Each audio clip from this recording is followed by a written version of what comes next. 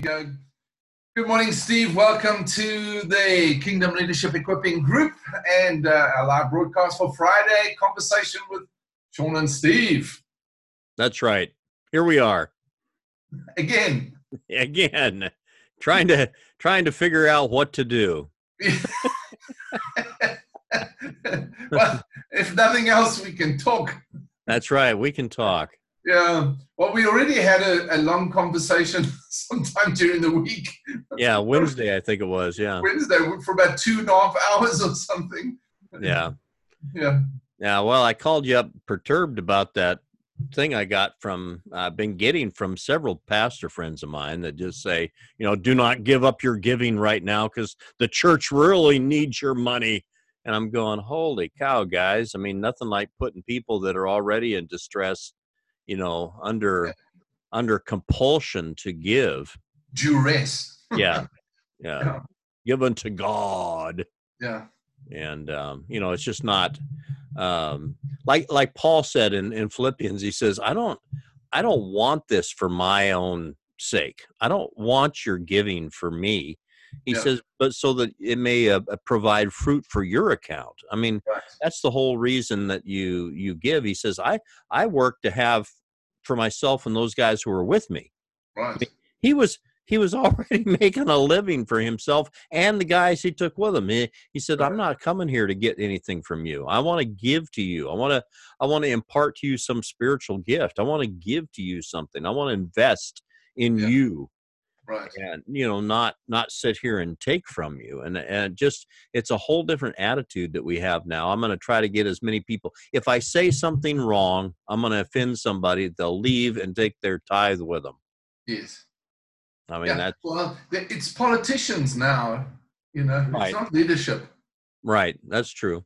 Yeah. That's one of the things that I began to, when I sat down and looked at this in England, when I was sitting for 8 years and just going through this process of like, what is leadership and what isn't leadership, It was just like, this is a mess. And what we've got is politics or politicians rather than leaders. Right. Because politicians are always working to for their campaign. They're always looking to stay in the right light, keep afloat, do the have the diplomacy so they get accepted properly. Leaders don't care. Leaders turn things upside down. They don't get in the boat. They break the boat, build a new one, and float it. So it's just like leaders. And I don't say they don't care. That's not really what it is. But then they view approval ratings very lightly. They don't. It's not an issue to them and that's where the whole thing about the Chinese proverb, and I hear some Christian leaders use it, is that he who leads and with nobody following is just on a journey. He's not a leader. And and I began to ask that question because then I began to look at the whole ambition of working to get followers. Right. And there's always something behind it. And that brings us to another point that I want to bring up. But is that we're working to fill seats so that we can have a bigger crowd. And my question always was, why? Why would Jesus be happy with 12? In fact, when one of the scriptures that really, really impacted me tremendously 10, 20 years ago was when a huge multitude, it says an innumerable multitude, came to Jesus. Now, when I looked at that, I thought, now that would be any pastor's dream. I mean, an innumerable company, it's just like, you can't even count them. Your church is so big, it's just like, this is amazing. I mean, right there, most guys would go, bring in Jerusalem news, man, turn on the TVs. You boys, you staffers, get this thing organized, make sure that I can be heard. Sound guys, get your act together. Musicians, make sure you are, top in excellence. Just make sure everything's organized properly because I am going to bring the message of the hour right now. This is the moment we've been waiting for. If you read it, I think it's Luke 12, it says, when they arrived, Jesus turned to his disciples and said, and right there was a alteration, a mind shift, a paradigm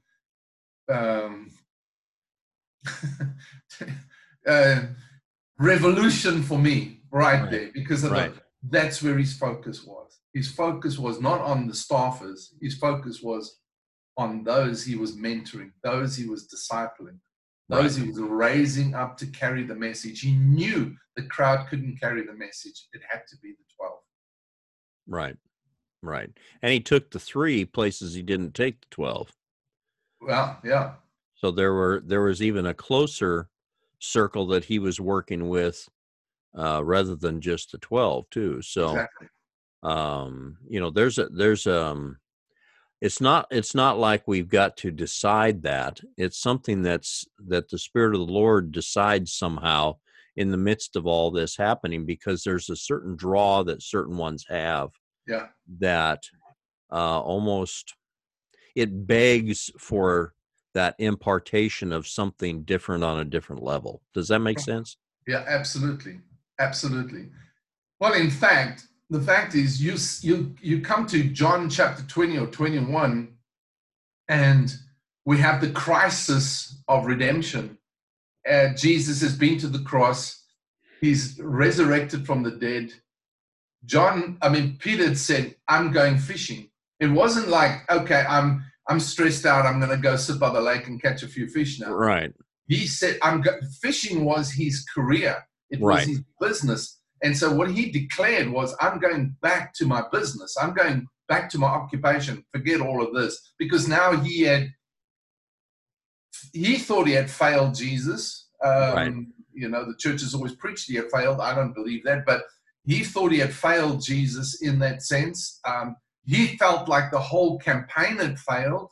And so, I'm going back. John, who was one of the second of the 3, says, me too.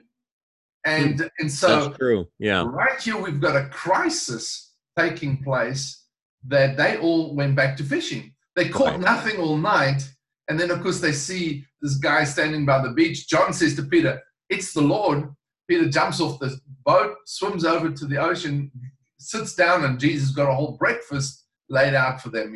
A Galilean supreme is right there in front of them.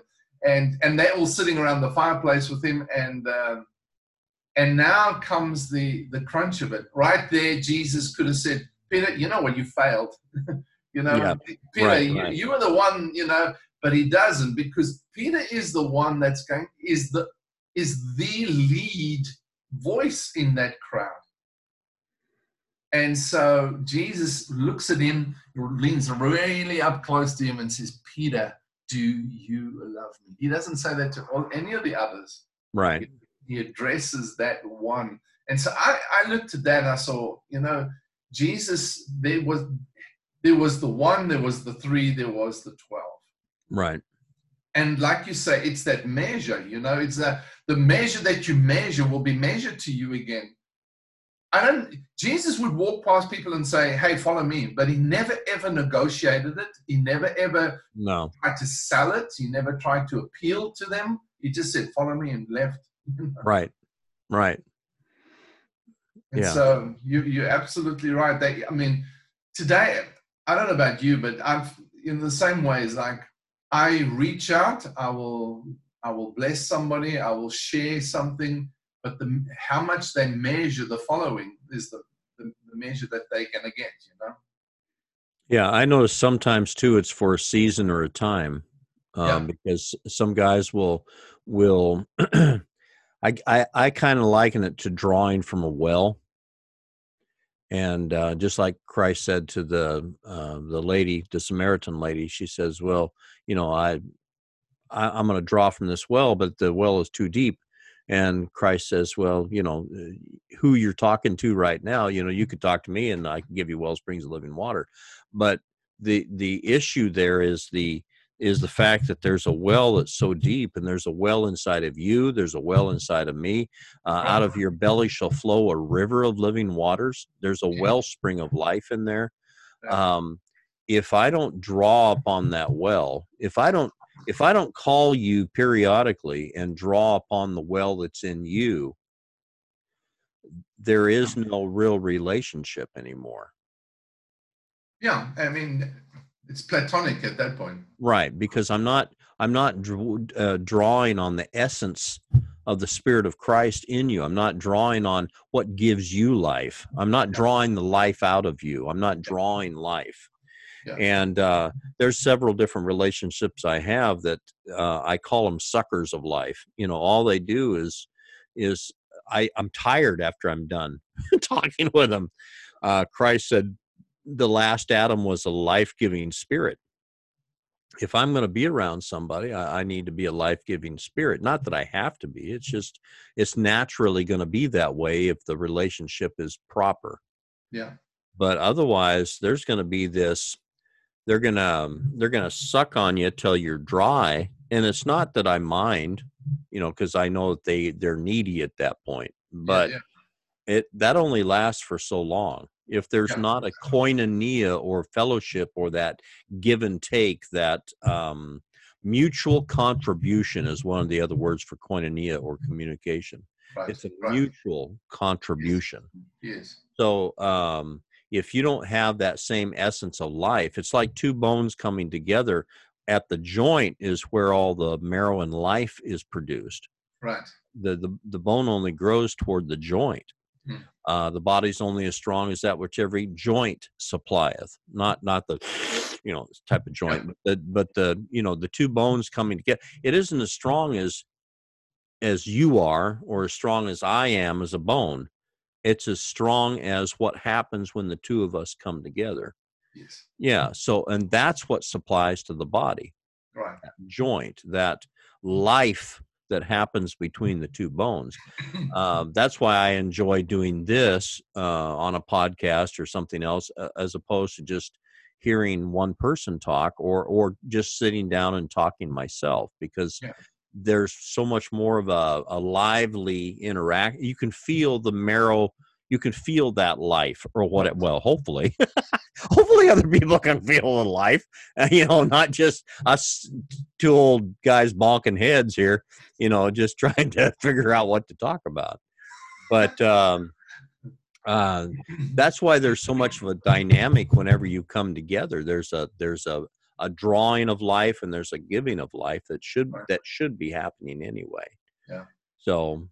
And that's what I went with an elder from England. We went to Malawi, 2016, and I said because typically in Africa is like a leadership conference is everybody get in a room and listen to preaching, and it's just like the same thing. So we did some of that because people came to hear teaching and whatever. So we taught on leadership, etc. But to kick it off, I said to the guy that I'm connected with there, and I said, "Hey, let's get 12 guys in a room. Just sit down." And they found it hard to conceive of that, but they got 12 guys in the room, and I just sit there and I said, "Okay, tell me what's But now because they're not used to it, they weren't freely communicating, So I asked questions, It's just like, okay, what is your vision? Right. What is your real vision? And so what happened was, out of that came one young guy from Zambia, and he was saying, "Well, this is my vision." I said, "Okay, take me deeper. What else?"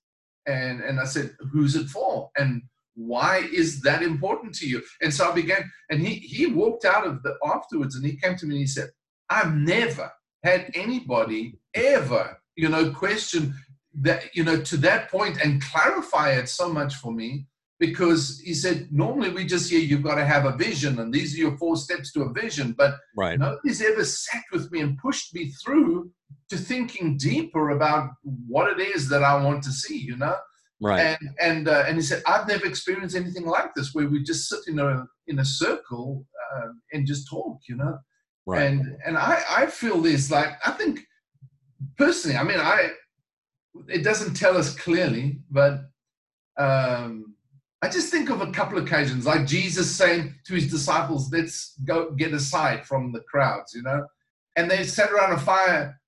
I'm sure Jesus didn't say, okay, turn with me in your manuals to chapter 10, verse 1, or item 3 in your manual. He didn't do it. It's just like, it would be a life discussion. Paul. It took him 3 months to work on the Sermon on the Mount. He was up there practicing for 3 months, just trying to lay all that out and taking the notes and everything else. You should have seen the pile of notes that he had when he went to the Sermon on the Mount. Yeah. Oh, wow. Did they buy the tapes afterwards?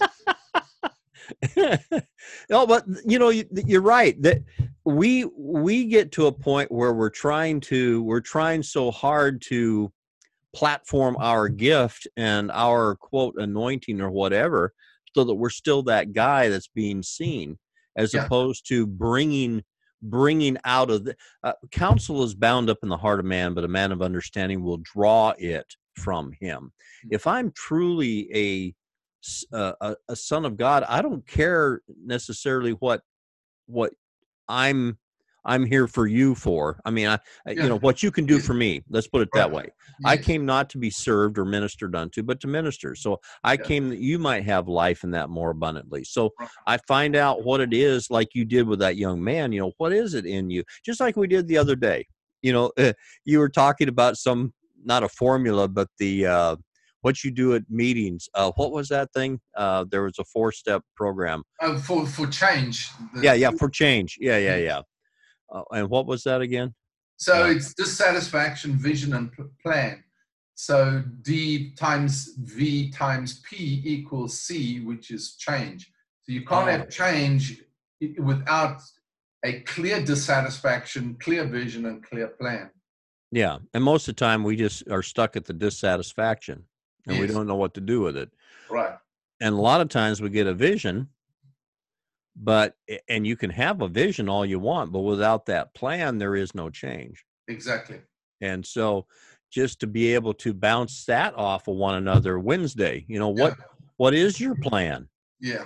I mean, you have the vision. We have the vision. What's the next step? Not some big elaborate plan. What's the next step, for crying out loud? Yeah, exactly. Just at least fall toward that direction. I mean, move.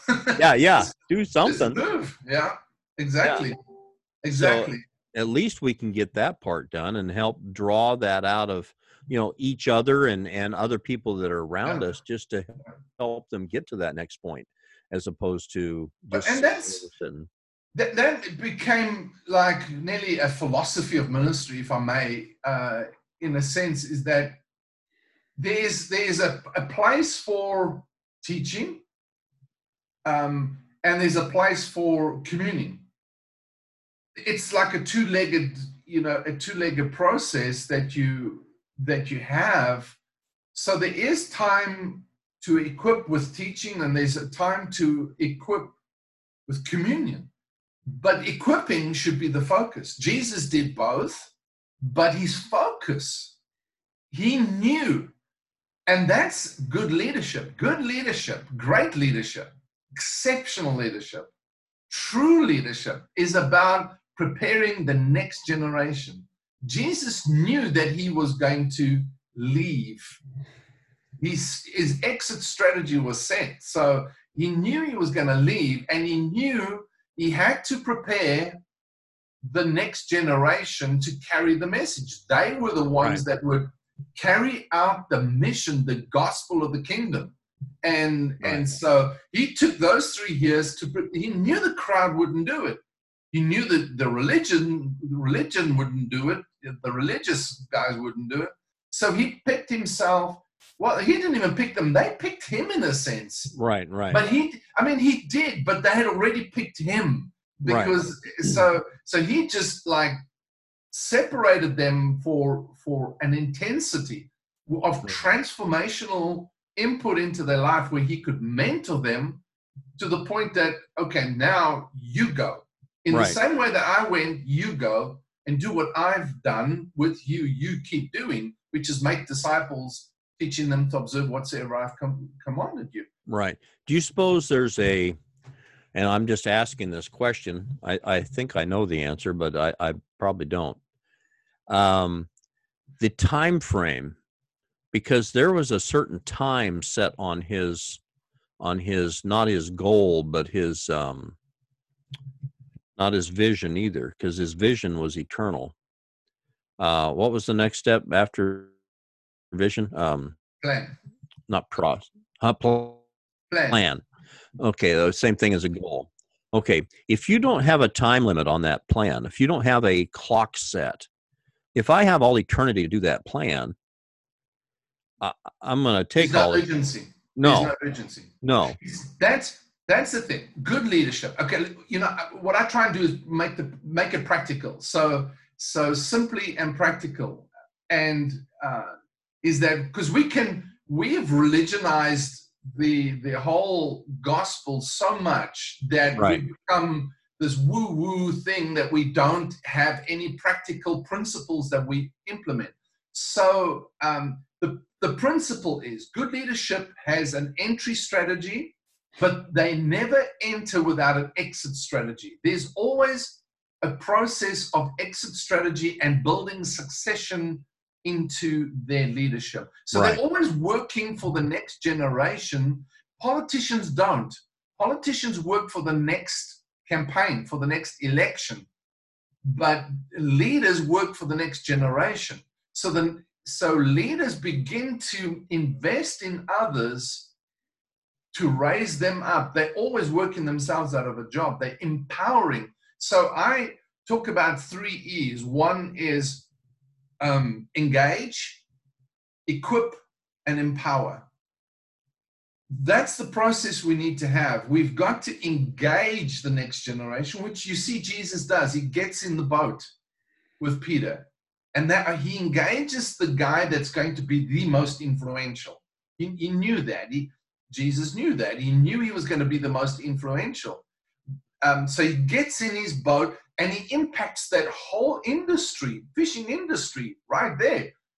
I mean, 3-4 businesses all in one area. He impacts with one boat visit, but he engages them. And once he's engaged them, now he spends 3 years equipping, and then towards the latter years, he starts empowering them. He says, okay, you guys go now into every town and heal the sick, raise the dead, cleanse the lepers, preach the kingdom of God is here. Right. And so he started empowering them until, of course, we got Matthew 28, where he goes, now authority's been given to me. You go in that authority, dominion authority of the kingdom of God, make disciples, teach them whatsoever I've commanded. Now he empowers them and leaves. So don't you figure that that's the difference between having a business and just a job?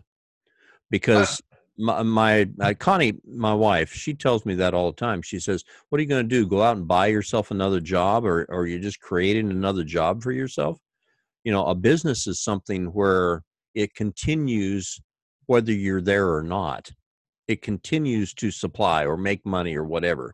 It's not, you don't have to be there 24/7, 365. Right.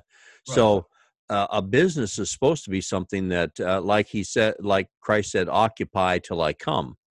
I'm going away for a time. You guys occupy till I come. The word occupy there simply means to continue in a business that's already going. Trade. Yeah. Yeah, it's already established. It's already going. It's already completed. Now all you're doing is just continuing that. And it's not necessarily a military. We've always looked at that as a military thing, but it's a very practical continuing the business that's already begun. It's a business. Yeah. It's not military. It's business. Right. And with political backing. I mean, obviously we've got the kingdom of heaven backing, and the talents, etc., that they've got is from the kingdom of God. So so it's a representation, but it is business. Right. And that's the thing we get kind of locked up in, is the fact that I a lot of times have always done something that has been in my life has been around my gift and my ability to be able to, my artistry. Okay, landscape design and construction. That's what I have been doing for the last 30 years. But it has to do with more my artistry, my design, my whatever. And so I have to be there. I have to figure out where every plant goes. You know, I've got to turn them so every plant has a face. Every rock has a face. And you have to make sure that the rock or the plant or the design or whatever it is being seen from the different areas that you want it to be seen from. So whenever somebody's approaching that house or approaching a different area of the landscape, they need to see the plants and see that rock from that particular point. So, you know, I always figured that I was kind of the end all of that. But actually, to train up, my son is one right now that's able to do that. But it's not a big deal. But I mean, he has other things in his life that he wants to do. Right. And but I never took the time to really train up anybody else to actually fulfill that business to where I could basically go off to Jamaica or something and they could continue running it. And then I can come back and just integrate right back into it again if I needed to. So, but it never was something that I could just leave with somebody. So I've thought about that a lot as far as even the kingdom of God, you know, occupy till I come. How do they even know how to occupy? Yeah. How do they know how to continue this business going? How do they know how to, and, you know, to equip this next generation or equip this person even next to me, teach them how to do the same things that I've done. You know, how did I stand so that my son, even though he was born with no hip joints or whatever, what took place in me that I was then able to stand and pray over him, take off the brace and everything, and then have him re-x-rayed and you know, now he's perfectly fine. And that was 30 some years ago, well, almost 40 years ago now. So, you know, what process was that in me? Well, I can speed up that process in somebody else by helping them along. They don't have to go through 40 years. Well, that's the thing, is that's where mentoring is so powerful. And I use the word simply because I discovered in the word disciple, making the word or the term making disciples is the word matateo, and matateo means a disciple, a mentor par excellence. So in other words, a competent, confident individual is able to impart a whole new worldview. Right. So not just vocational skills. It's just No. It's like it's a lifestyle. Yes, it's a whole different paradigm that you're able to impart to them through values, through your so through your belief system, through your value system, you're able and it's not obviously yours. It's the King's that we're imparting, and so but that we're able to impart to them to the point that their lives are transformed. Right. And you're saying a key word there, impart, because I can teach somebody something, but to teach, no man can go above his teacher. Yes, exactly. You're not going to go beyond what you know then. Yeah. But if I impart something to you, that means the spirit of life behind it. It means the whole thing, not just a set of principles. It's the spirit of life that carries you through it. Now I've imparted something to you that will continue to grow, and you're going to double whatever it is I did automatically. So that's what I was going to say. It's a powerful. No. It's good. It's a powerful principle because even Stephen Covey said in his book Principled Leadership, he said that the best way for a person to experience a paradigm shift is to have a role change, and the best way to have that role change actually determined in their life is through a mentor. So that's why fathers raising their children is so vitally important. Right. And that's why mentors or making disciples, you see, these are the principles of the kingdom that revolutionized my whole ministry in the Right. sense. But of course, it's not a popular thing. They want to hear you preach. Right, can you right, preach? But it's not, can you commune? Right. Right. There's a big difference.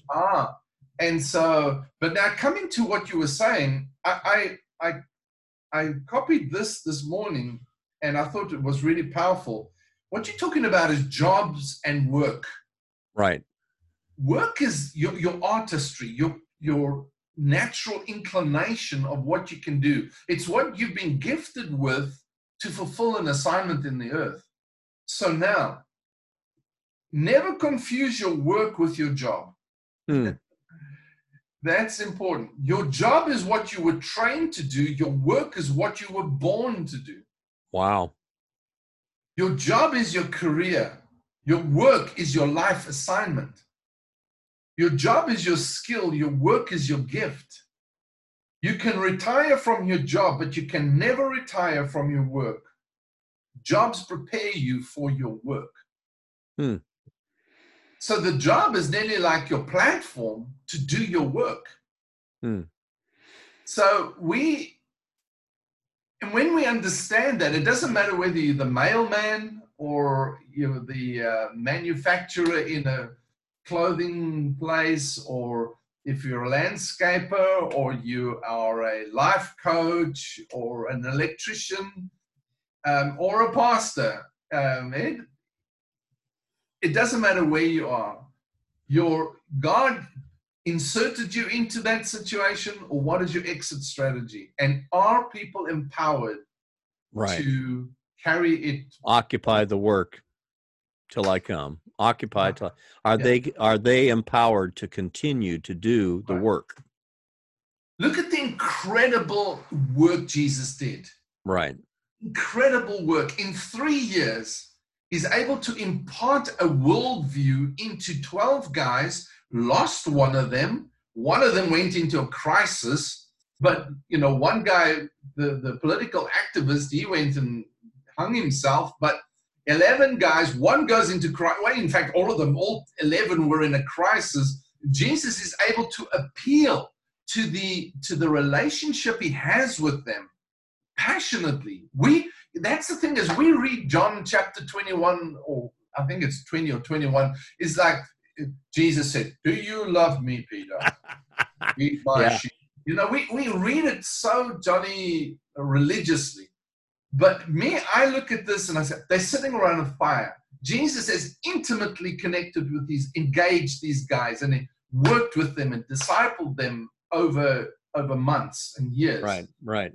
He gets really into Peter's face, knowing that they are all connected here in relationship. The dynamic of this group around a breakfast, supreme Galilean breakfast, is like, this is it, And he gets really close into Peter's face and said, "Do you love me?" Agape. Peter sits back. "Well, I phileo you." Right. I like you and I'm a friend. But Jesus is appealing to that something he put inside of him. Right. He could now. But the powerful thing about it is, as we get to that point, Jesus goes, "I've got to leave now." What? This is the strategy. You don't understand. This is the Father's strategy. I've got to leave now. This has been my strategy for the last 3.5 years. All the time. What did he tell them in John chapter 14? He said, "I'm going to go to the Father." Yeah. He said, "You've got a place," because we think it's going to heaven. It wasn't. It means into sonship. But I've got making a place for you. And he goes, "Well, where are you going? How are we going to get there?" "Well, I'm showing you." Yeah. I am the Father. Not I am the Father, but I'm reflecting the Father to you. If you've seen me, you've seen the Father, you've seen the nature. So what he was doing is giving them that impartation, leaves, and 11 guys transformed the globe. Right. We are the result of 11 guys from one leader, the greatest leader that's ever walked upon the face of the earth. So they can't tell me that leadership is not important in the Bible. Right. or in the world, or in church, or in the kingdom. Well, it says, unless a seed fall to the ground and die, it abides alone. And that's what Christ did, was he laid down everything that he was and had and everything else so that these guys could live, so they could come to that place of understanding life. So to even leave that with them, saying, this is how you do it.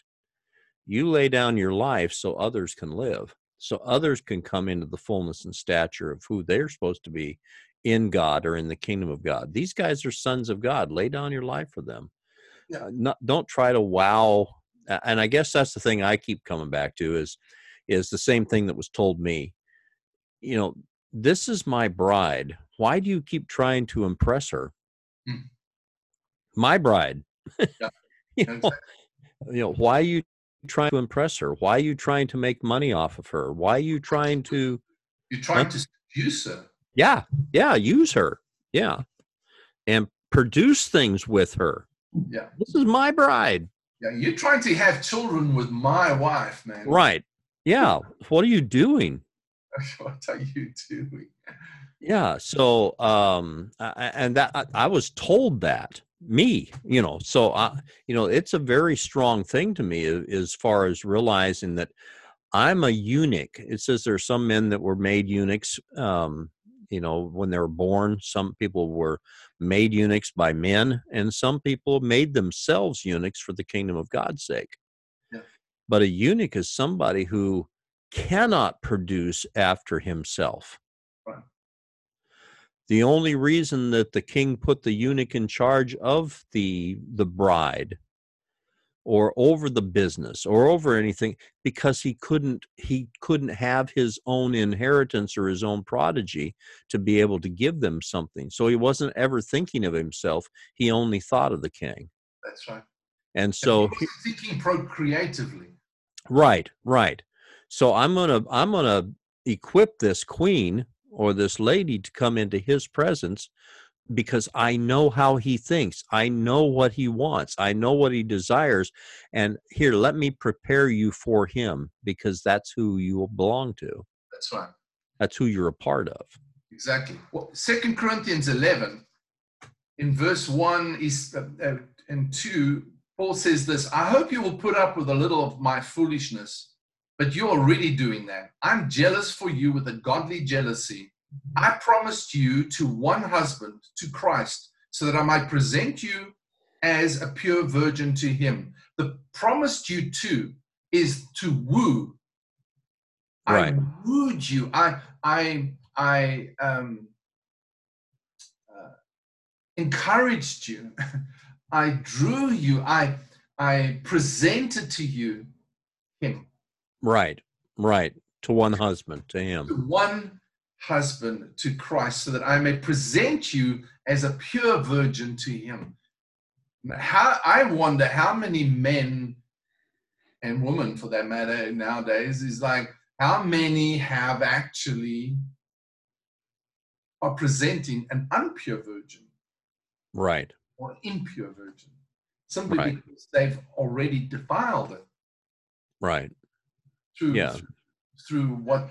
And you see, the thing is, Steve, this is not about, and I like to separate it from the religious, churchy thinking that we have. And let's get practical to the principles of what we do and how we do it. It's the way. I love what one guy, he taught. He said, there's the will, the work, and the way. And we've got to stay with the three. Is like, we've got to find what is the pattern of God's will. What, your kingdom come, your will be done on earth as it is in heaven. Not as we get to heaven, but as it is in heaven, let it be on earth. So first we've got the will. We've got to find the will, the pattern, the blueprint, the way God and Jesus does it. How does he represent his Father? Secondly, the work is the cross. The work is getting it done. But we've also got to do it the way he wants it done. So it's the blueprint, the will of God. What is the heart of God in it?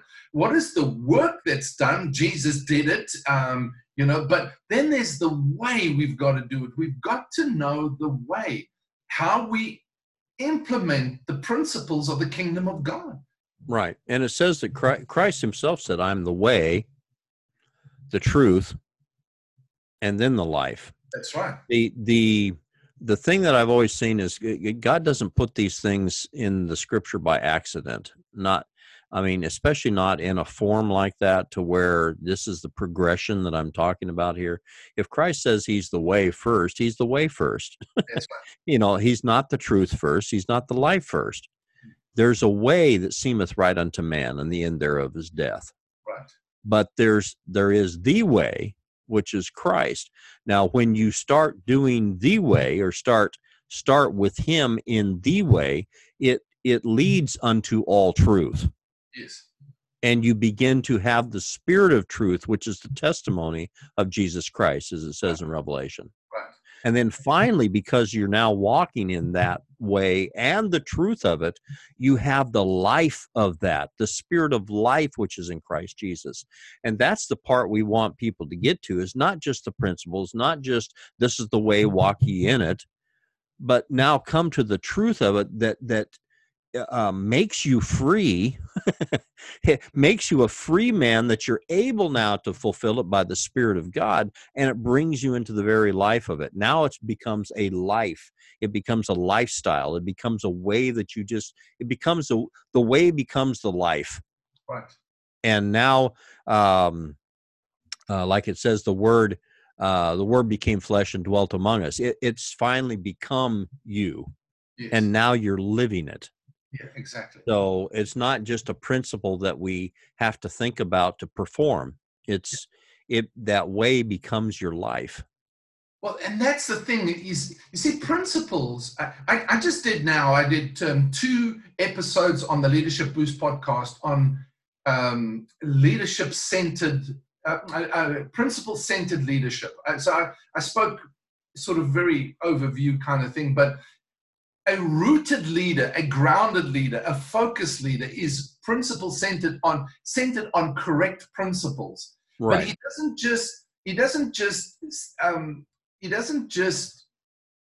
know the principles. He knows them, understands them, applies them, makes them part of him, so that it doesn't matter what turbulence, what crisis goes on. You see, you look right now, is the most stable leaders right now are not threatened. They are focused on getting a job done. That's what I love about our president.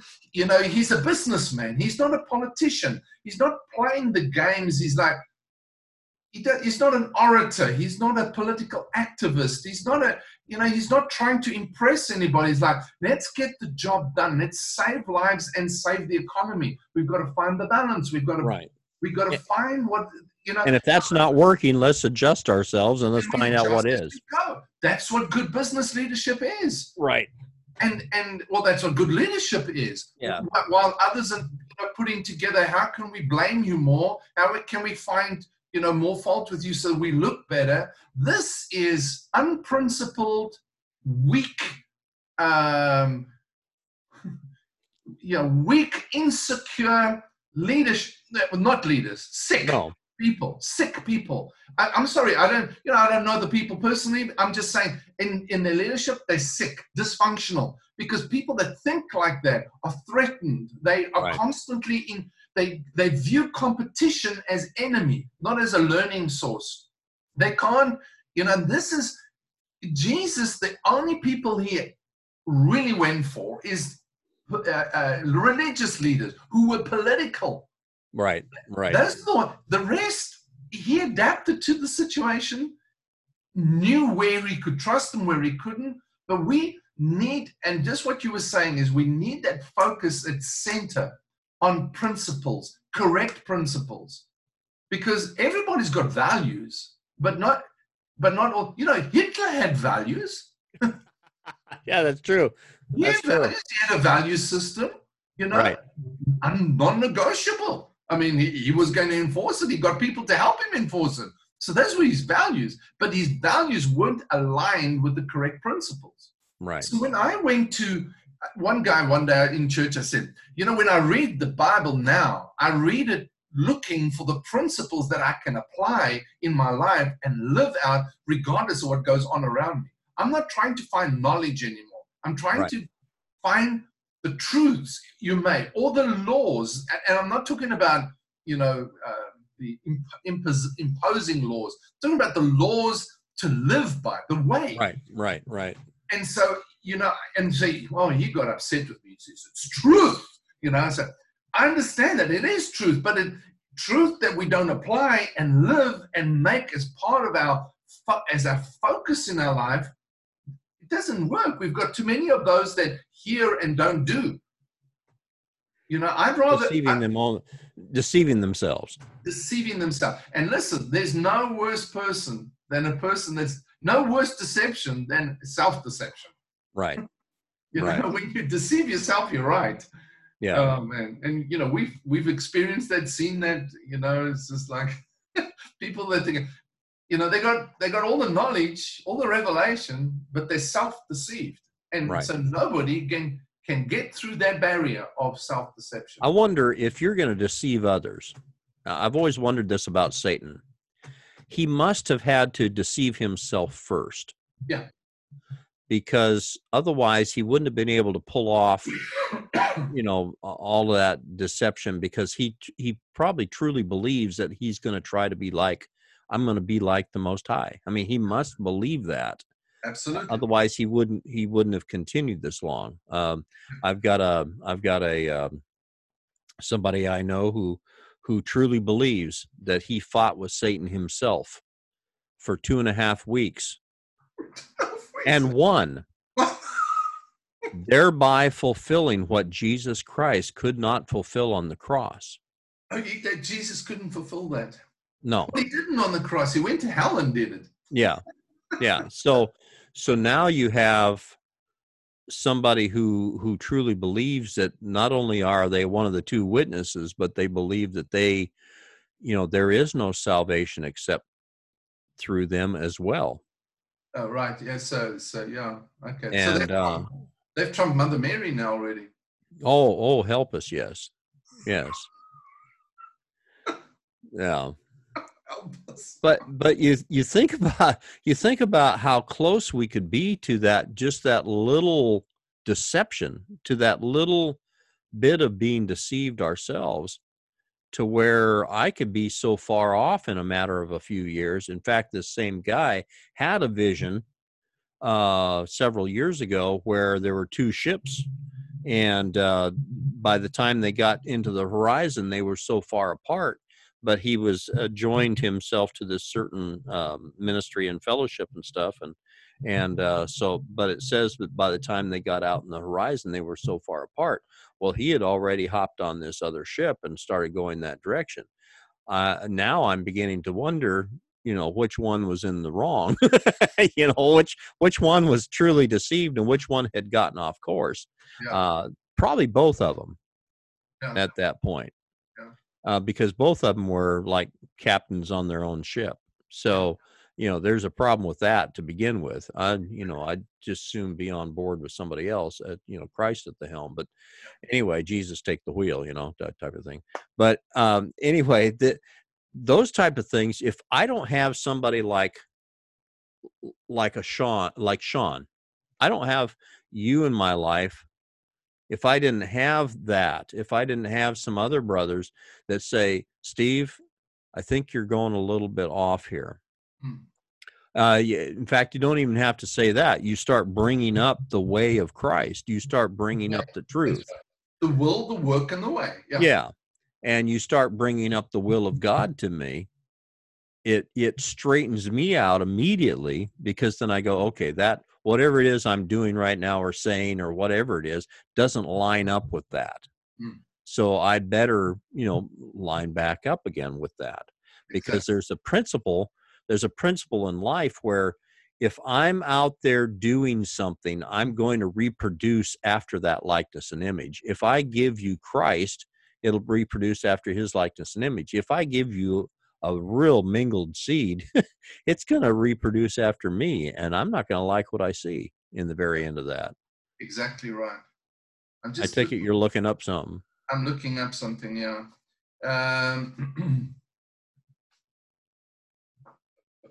Something I quoted yesterday. in the podcast. Oh, yeah. So when you center your life, your ministry, your leadership on correct principles, you become balanced, Right. whole, organized, anchored, and rooted. Right. So you have a foundation then for all what you do. So all your way is established in your relationships, your decisions, your activities, your functions, whatever. So you have this is the important thing. You move from what I can accomplish, what I need to do, is my do and my what they see. You said something earlier, and I thought, that's so true. People work so hard at trying to prove they are a prophet or to be Right. seen as a prophet. They don't. And that's what I said to somebody is like, forget trying to prove you are a gift. Just do it. Yeah, Just do get who you down, are. put some people around you and just function. Right. Just function. Stop trying to be something. Yeah, just who you are in life. Yeah. You either are or you're not. That's Right. just the bottom line of it. But this becomes so when you take the kingdom principles of leadership that Jesus taught and lived, and you make that as the foundation of everything, you have a sense of stewardship about everything in your life. Right. And so now, including your time, your talents, your money, your possessions, your relationship, your family, and even your physical health. So we recognize the need to use these things for good purposes and as a steward to be accountable for their use. And I think that's where what you're talking about is accountability. Right. When we understand, I'm not even into really doing time management and money management and is possessions right and how much possessions is right and wrong and whatever else. Well, you don't got none. It doesn't matter. It doesn't really matter. And I've got too much time to manage it. So. but the thing that I noticed, Steve, is that if we've got the right principles in our life, those things all align. Right. So right. I deal with a leader comes to me and goes, I want to learn how to work with my time better. So, well, let's work with your principles. What principles are you living? Where's your alignment in your leadership? Are you aligned with true purpose for your life?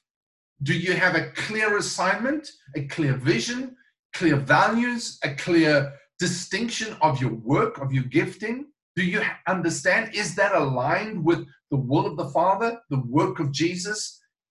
Then the way comes easy after that. Right. Because now you're a good steward. It's stewardship. That's really what it is. Right. Right. That's true. The thing I was just thinking about there is the fact that if I don't have that purpose, if I don't have that clarity of vision or whatever, basically I'll sit around and do nothing. Yeah. Because it's that purpose. It's that thing that I know who I am. Who I am is going to drive me. I cannot do anything other than who I am. That's right. That's why it says, looking in the mirror, a man who, what's that say there in James? It says in Corinthians, it says, beholding as it were in the mirror, the glory of the Lord. But in James, it says, being a hearer and not just a doer is like a man that looketh into the mirror and seeth his own natural face right. In the mirror, and then straightway goes off and forgets what like manner of man he was. The word natural there is the word Genesis. So wow. If I look into the mirror and I see my Genesis, I see what I was created origin. For. Yes. Yeah, my origin. Yeah. If I see who I was created to be, if I see all that, I will naturally do that. Yeah. But if I do not see that and I straightway forget that origin, if I straightway forget that, I will not be a doer of this word. Exactly. No, you can't. You won't, because Yeah, you'll be working to try and prove it. Right, right, and try to perform it. I wasn't created to be a performer. No.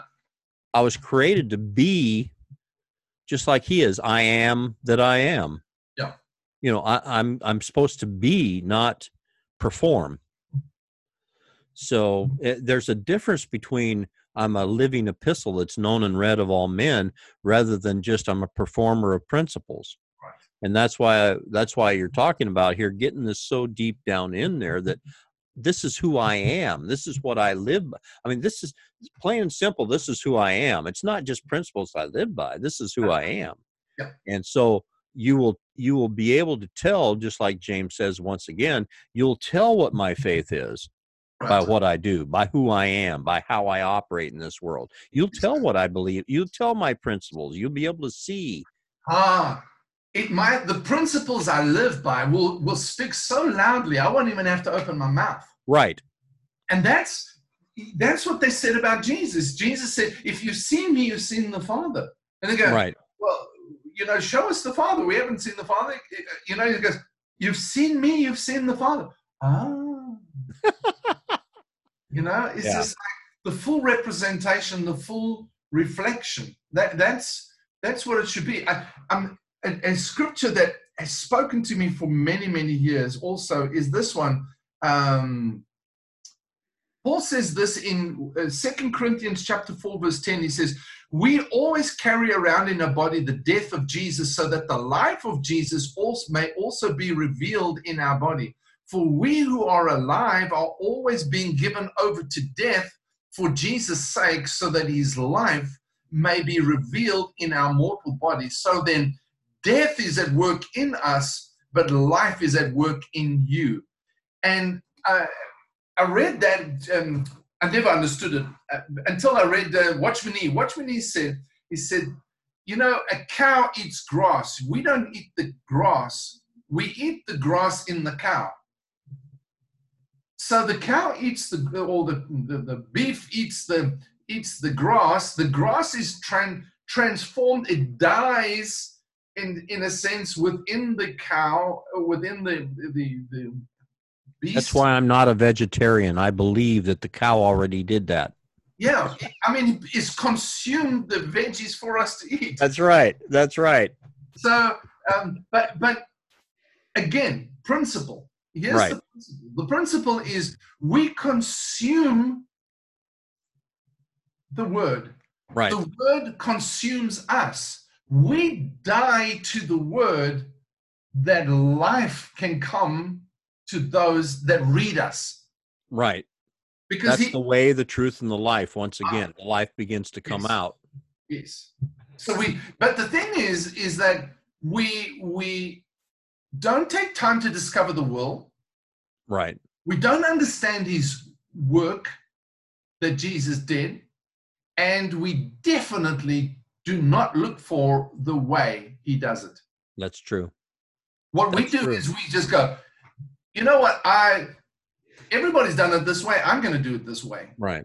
I'm going to do my way. I don't care what anybody says. This is my way. I'm going to do my way. Right. It's just, and it's not about what anybody says, but you understand what I'm saying. It's just like, we're not looking for the way Jesus wants to do it.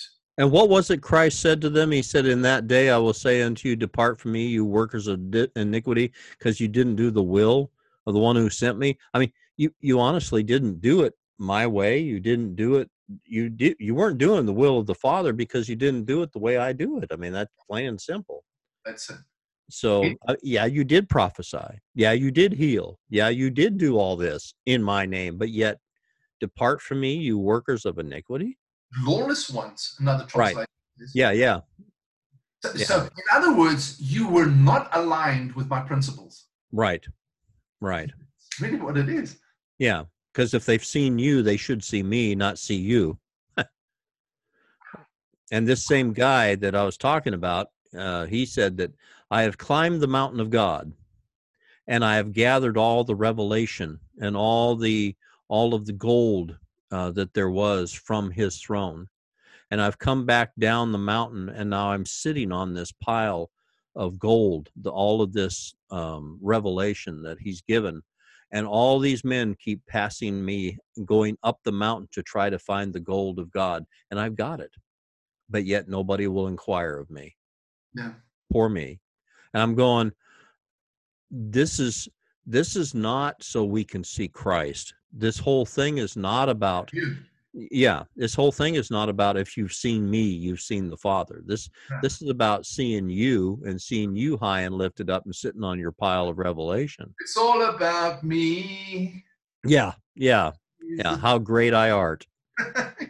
So it's sad. I mean, I sat one day at a coffee shop with a bunch of elders, and there was a certain man that we know sitting there, and he goes, what do you think your gift is? And I said, you know what, it doesn't really bother me. It's just like, so he says, well, I think you're a prophet teacher. I said, it doesn't bother me. I just do whatever comes to me. It's just like this. I quit the saints. I'm not going to worry about, because whatever gifting, whatever Doma is in me is going to come out. Right. It's who I am. I don't have to prove it.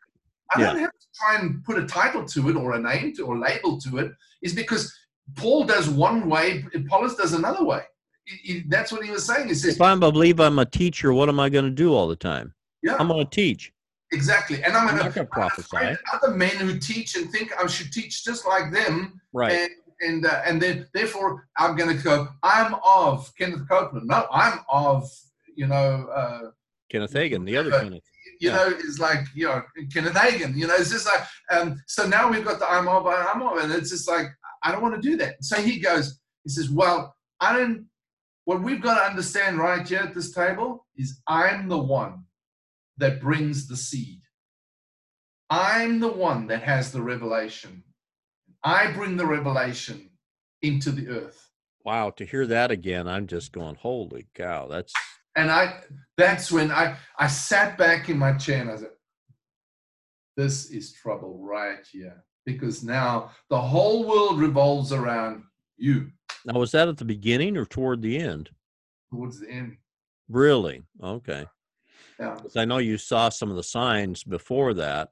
Yeah. Well, right here, the compass began to tell me something's off, Right. And so as the more we got into it, the more I said, these things began to be revealed more and more, it's just like.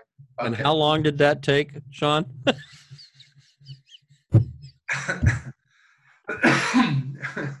Yeah. Oh my gosh. The problem is, my problem is, and they said this to me one day. They said, your greatest strength is your greatest weakness, and that's relationships. You stay with a relationship too far, and it wasn't that relationship. It was for the rest of them, the rest of the guys, because I knew he was deceiving everybody, and I was trying to try and keep a balance, and the more I stayed, the more I lost it. If I had walked away sooner, anyway, I mean, that's besides the point. But I have friends that said that we wish we would, we did this for 20 years now, or 25 years, or 30 years. Now, to think that I was wrong for 30 years, I mean, to begin to see some things and go, oh, that can't be, because I can't be wrong for 30 years. I mean, it kind of shakes you up. Yeah. And, but to be able to, once again, to go back to the principles of Christ, to go back to the way he does things. He knew what was in the hearts of men. Yeah. And he just chose not to give himself to that particular thing. And that's once again getting to that point where we're not going to give ourselves to that stuff. Yes. I don't care what you're, what, if you say you are the second son of God, I don't, it doesn't matter to me anymore. I know the principles of life. Because I'm centered on something. I'm centered on the man Christ Jesus, who is the embodiment, who is the totality of all the principles of the kingdom of God, because he is the king. That's the thing. When I understood kingdom, that's when it made all the difference to me, because I understand the king is actually who sets the culture of the kingdom. His word is law. His word is what governs everything. And Right. so I center on the king, but I've got to know his principles. I've got to Right. know the principles of the kingdom to do it his way. We've got to know the law. And again, I'm not talking about the law of Right. I just looked up the definition of principles. It says this is just the Google dictionary. And it says a fundamental truth or proposition that serves as the foundation for a system of belief or behavior, or for a way of thinking. Wow. Okay. So, and of course, then it goes on a general scientific theorem or law that has numerous special applications across a wide field. And I think there's applicable as well when it comes to, hello, you there? You're there? The internet, your internet is a bit slow there.